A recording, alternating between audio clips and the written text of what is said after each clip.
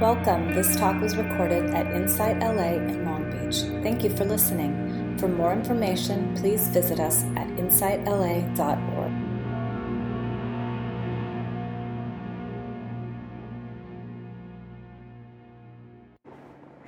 Well, it is so nice to be here, see so many familiar faces, and it's been a while, but I guess Casey's on retreat, and Wendy's doing the diamond approach, so they asked me to sub.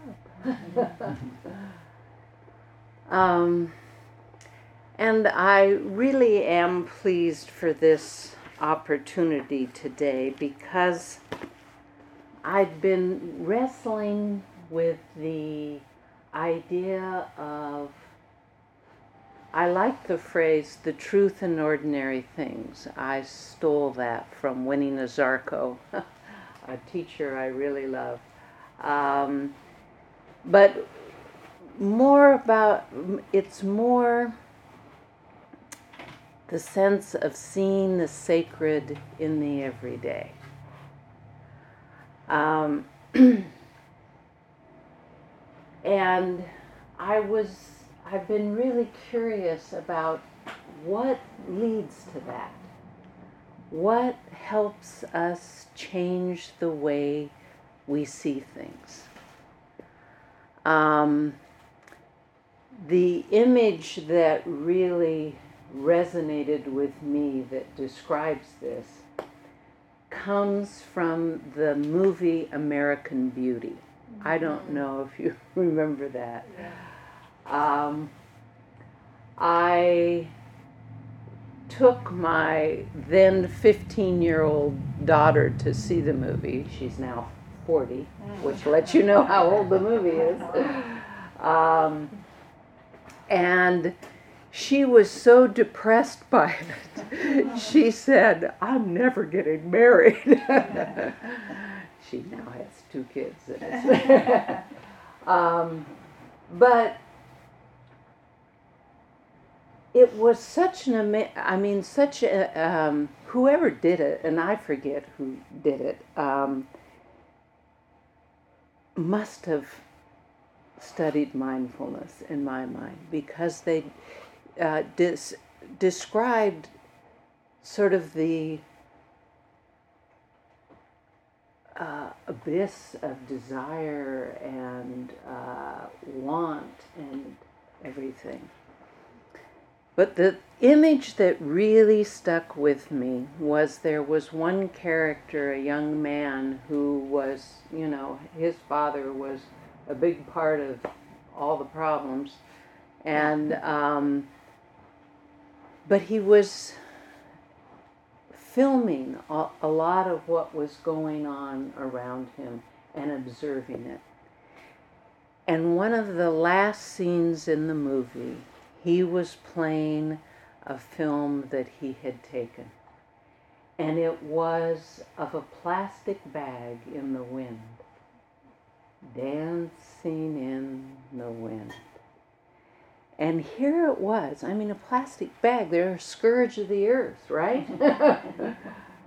But the beauty of that bag floating in the wind, I'll never forget, it has stayed with me to this day. So to me, that describes what I wanted to find a way to say, how do we get there? How do we get there so that we can see the beauty even in ugliness? So yesterday, because I didn't really know what to tell you about this, except that I found a YouTube lecture by Ram Dass. And I don't know the year he did it, but he was before his stroke. And the title of the lecture was "The Sacred in the Everyday." And did a beautiful job of describing how we can get there. So that's what I'm going to share with you today. And the subtitle of this book by Jack Kornfield, After the Ecstasy, the Laundry, which was one of his first books. And I mean, that says it too. And the subtitle is How the Heart Grows Wise on the Spiritual Path. So, same thing. So, Ram Dass starts with the first thing most of us recognize is that how uncomfortable somebodyness, he calls it, is. In other words, all the things that this culture teaches us about the way we should be.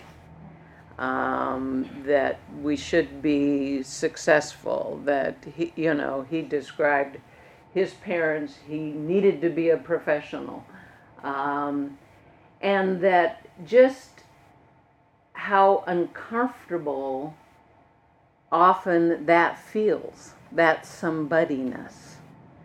He described it like wearing a tight suit that you just don't feel quite right in. And he just knew that something wasn't right, that there just wasn't an ease of being in this life. And he realized that thinking about life wasn't being with life. That so often that's what we're doing, is thinking about it and not being with it. So he said, and a lot of this has happened for a lot of us, is that he started meditating, and I don't know if it was in India or on a retreat or whatever, that he had the experience of a state of consciousness where he did feel one with all things. And it was like, oh, this is it. This is feeling at ease, natural, one with life, one with life. But as often happens when you leave the retreat, you're back in it. And he was saying that he used the phrase, I'm really spiritual, don't bring me down. And that often a lot of us go through that period of time where we say, how can I hang on to this? How can I maintain this?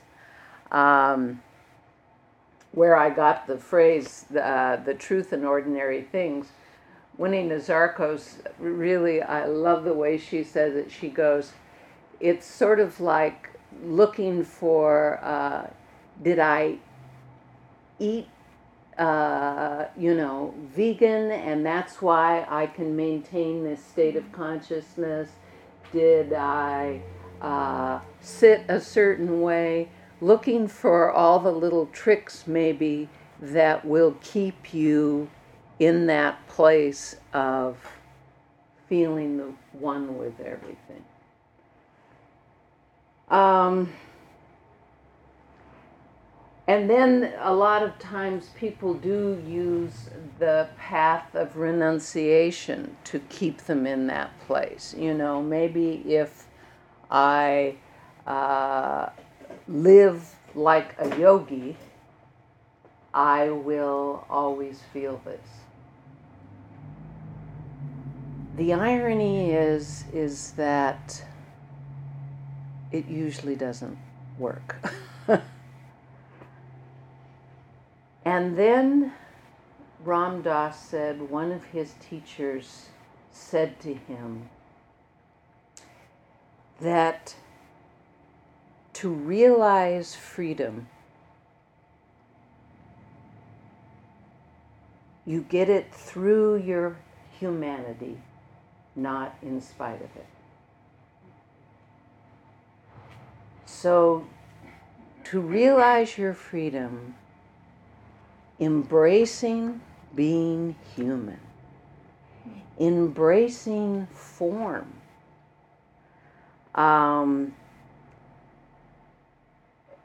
Christ said, "Be in the world, but not of the world." But be in the world. That this body form that we are, you can't. There is that story about how the Buddha tried to starve himself and be an ascetic and get rid of the body that way. And he finally realized when he remembered tasting an apple as a child that no, this isn't it. You don't get rid of form. You embrace form. And Ram Dass is great about saying you have to embrace all the yicky stuff about form, like your personality. That it doesn't go away. That all your neuroses are still there. And ironically, that it's through all of that that awakening actually happens. And he talks about a period of time. Oh, here, I needed my phone. About a period of time when a lot of people feel sort of an emptiness. In other words, all that fascinating drama of being a separate human being in the world, of all the drama that our personality gives us, you sort of miss it. I mean, it's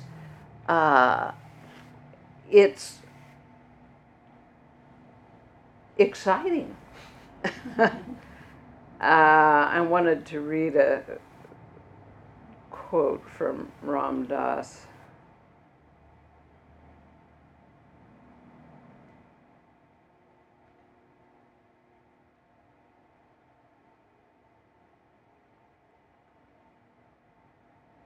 Oh, no, that's not it. Oh, shoot. Okay, wait. See, I have these all by date. Oh.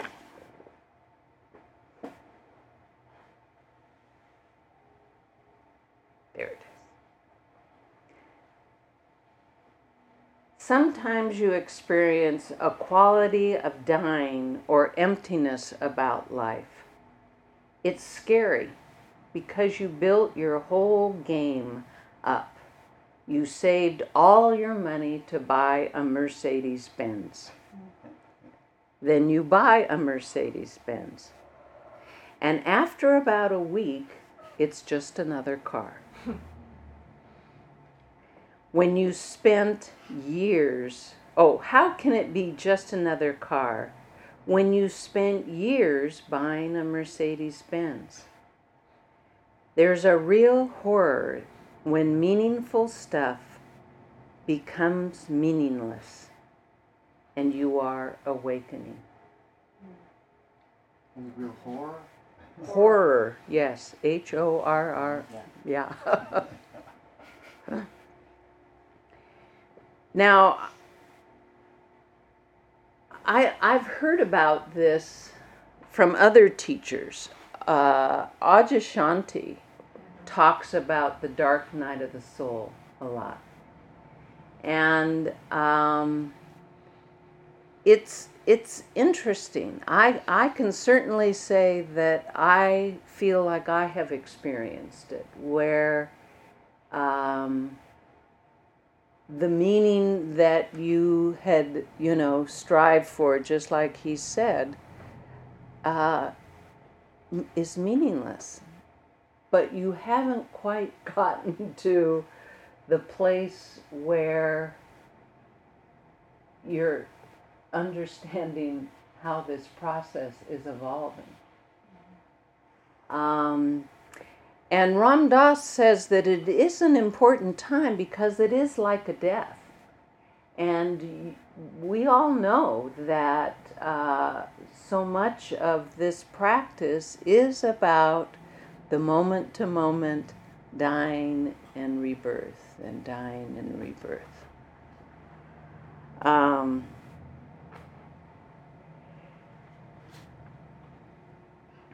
But what does end up happening is that finally you can be with life just as it is. That you experience it as a phenomenon, without a story about it. And that there you really can experience freedom through form. There's a freedom from identification with thought that you can be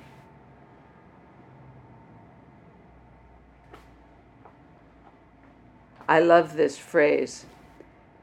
Truth waits for eyes unclouded by longing. Because that's so much of what the philosophy is that it is longing and desire that causes suffering. And so that truth waits for eyes unclouded by longing.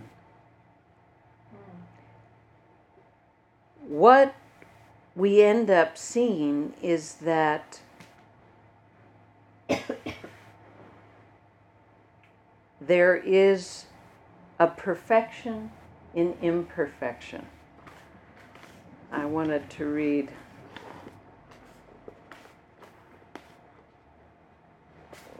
So Jack Kornfield talks about ordinary perfection. In mature spirituality, we have to find perfection in non-perfection. The Zen founder Zenzan teaches that enlightenment dawns only when we are without anxiety about non-perfection. We meet the world with our heart as it is, unafraid of its beauty and its blemishes. We find trust in the body, in emotions, in life as it unfolds. Our struggle to become someone different, to grasp after an imagined happiness, drops away. When I brought this topic to our Sangha in PV, one woman, she always does research on our topics and brings in little nuggets. So she brought in a book called The Sacred in the Everyday. Yeah. And a chapter in the book was about the Japanese phrase wabi-sabi, which means the beauty of imperfection. And it's something I didn't know, that there is a whole art form of Japanese art where they purposely put an imperfection in the piece. And she passed around a bowl where that had been done, that had a crack put in it. But I love that.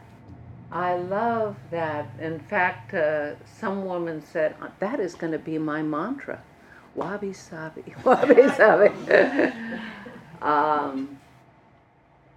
But that appreciation of the beauty of imperfection. So what Ram Dass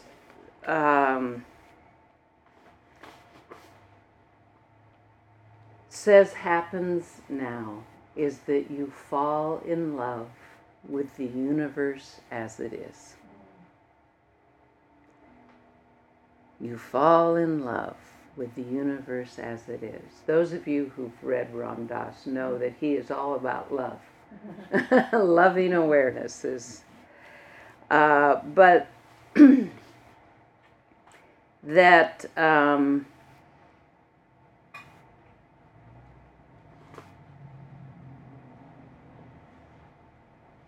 that the armor that protects the thoughts of the heart with thoughts starts softening, starts falling away. That you really realize that I am what I am, and it's okay. That you appreciate and don't judge all the magnificence of form. Now, some of you may have read this poem by Thich Nhat Hanh, but boy, this really takes it to quite a place. It's called Please Call Me by My True Names, Thich Nhat Hanh. Do not say that I'll depart tomorrow, because even today I still arrive. Look deeply. I arrive in every second, to be a bud on a spring branch, to be a tiny bird with wings still fragile, learning to sing in my new nest, to be a caterpillar in the heart of a flower, to be a jewel hiding itself in a stone. I still arrive, in order to laugh and to cry, in order to fear and to hope. The rhythm of my heart is the birth and death of all that are alive. I am the mayfly, metamorphosizing on the surface of the river, and I am the bird which, when spring comes, arrives in time to eat the mayfly. I am the frog, swimming happily in the clear pond, and I am also the grass snake who, approaching in silence, feeds itself on the frog. I am the child in Uganda, all skin and bones, my legs as thin as bamboo sticks, and I am the arms merchant selling deadly weapons to Uganda.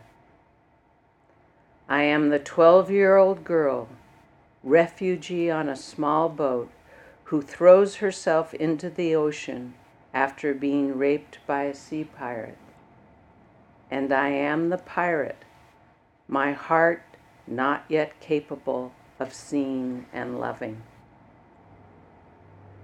I am a member of the Politburo with plenty of power in my hands, and I am the man who has to pay his debt of blood to my people, dying slowly in a forced labor camp. My joy is like spring, so warm it makes flowers bloom in all walks of life. My pain, if like a river of tears, so full it fills the 4 oceans. Please call me by my true names, so I can hear all my cries and laughs at once, so I can see that my joy and pain are one. Please call me by my true names so I can wake up and so the door of my heart can be left open, the door of compassion.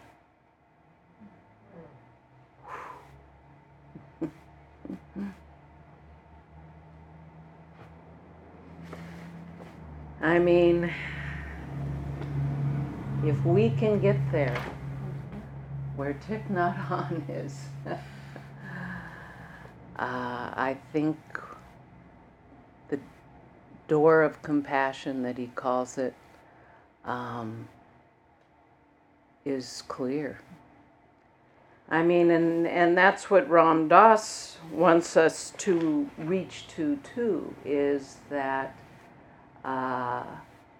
to be able to see the beauty in all things means that our heart is not armored by thought.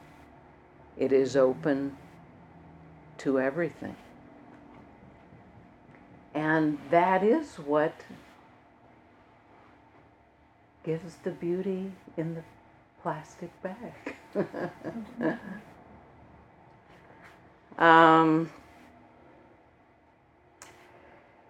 So, how does the heart grow wise?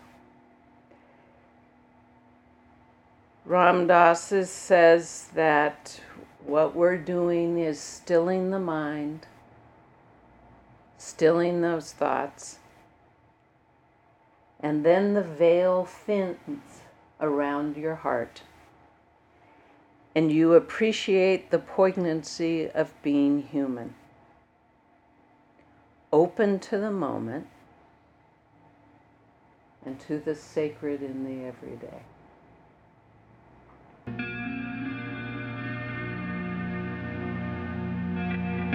You have just listened to a recording from Insight LA in Long Beach. For more information, please visit us at insightla.org.